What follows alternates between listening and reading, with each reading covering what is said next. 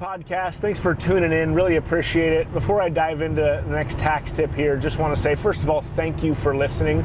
Also, if there's any of these tax tips that you hear that you think might apply to you, there's a lot of nuances with them. So I'd love the opportunity to meet with you, do a one-on-one consultation. If that's the case, go over to Instagram, hit me up at Tyler McBroom, shoot me a direct message. Let's set up a time to talk, and would love to help implement these things for you, help save you some tax dollars. And without further ado, here's the podcast.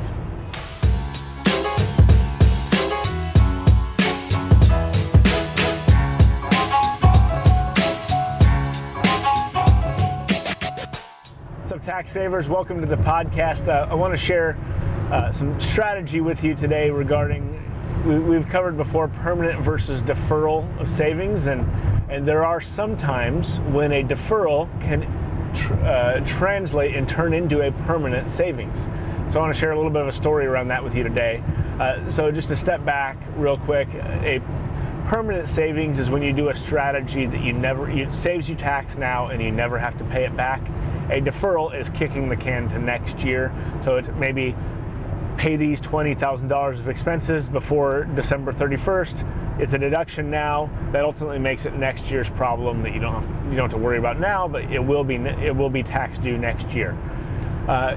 Under tax reform, there's a new 20% small business deduction where you get a 20% deduction on taxable income on the net income, 20% of the net income of your business.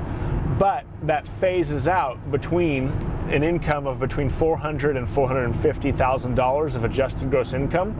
So I was having a call with a new client just the other day, and he makes a little bit above that. So he makes somewhere between $600,000 and $800,000, which is a killer income. But by making that, he's at a point where he's losing out on that big deduction of 20%. So we have a tax plan where we're able to basically defer a couple $100,000 a year. And yes, normally that would essentially be an interest-free loan to the IRS. But in this specific situation, going from you're paying tax on $600 and deferring it down to $350, not only are you getting a deferral of tax on $250,000, but you're getting a permanent savings of 20% of that. So 20% of $250,000 deferral is $50,000 permanently tax-free. And so this is why tax planning is so important, because there's so many moving parts that you might be able to get a deferral, which is an interest-free loan, which allows you to invest in your business and grow your business. But part of that is a permanent savings that you never have to pay back.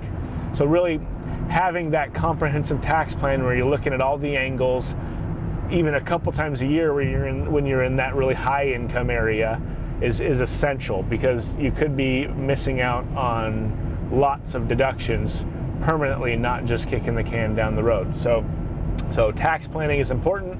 We're getting into halfway through the year when we're getting, the mid-year tax planning is a fun time, because we can kind of get to look at the numbers, forecast it out, and create a second half of the year plan as we hit, kind of July time. So looking forward to that time. But look at permanent savings out of the deferral. Sometimes those good things can happen when the landscape of tax law changes dramatically. Hope you enjoyed this. We'll see you next time. What's up, tax savers? Hope you enjoyed that one. If you did, I would greatly appreciate a review. If you want to go out there, give me a review. 5 stars would be awesome. Or subscribe if you're not subscribed. Share it out to a friend. Would just greatly appreciate you getting the word out. And as always, just thank you so much for your attention, for tuning in all the time, and see you next time.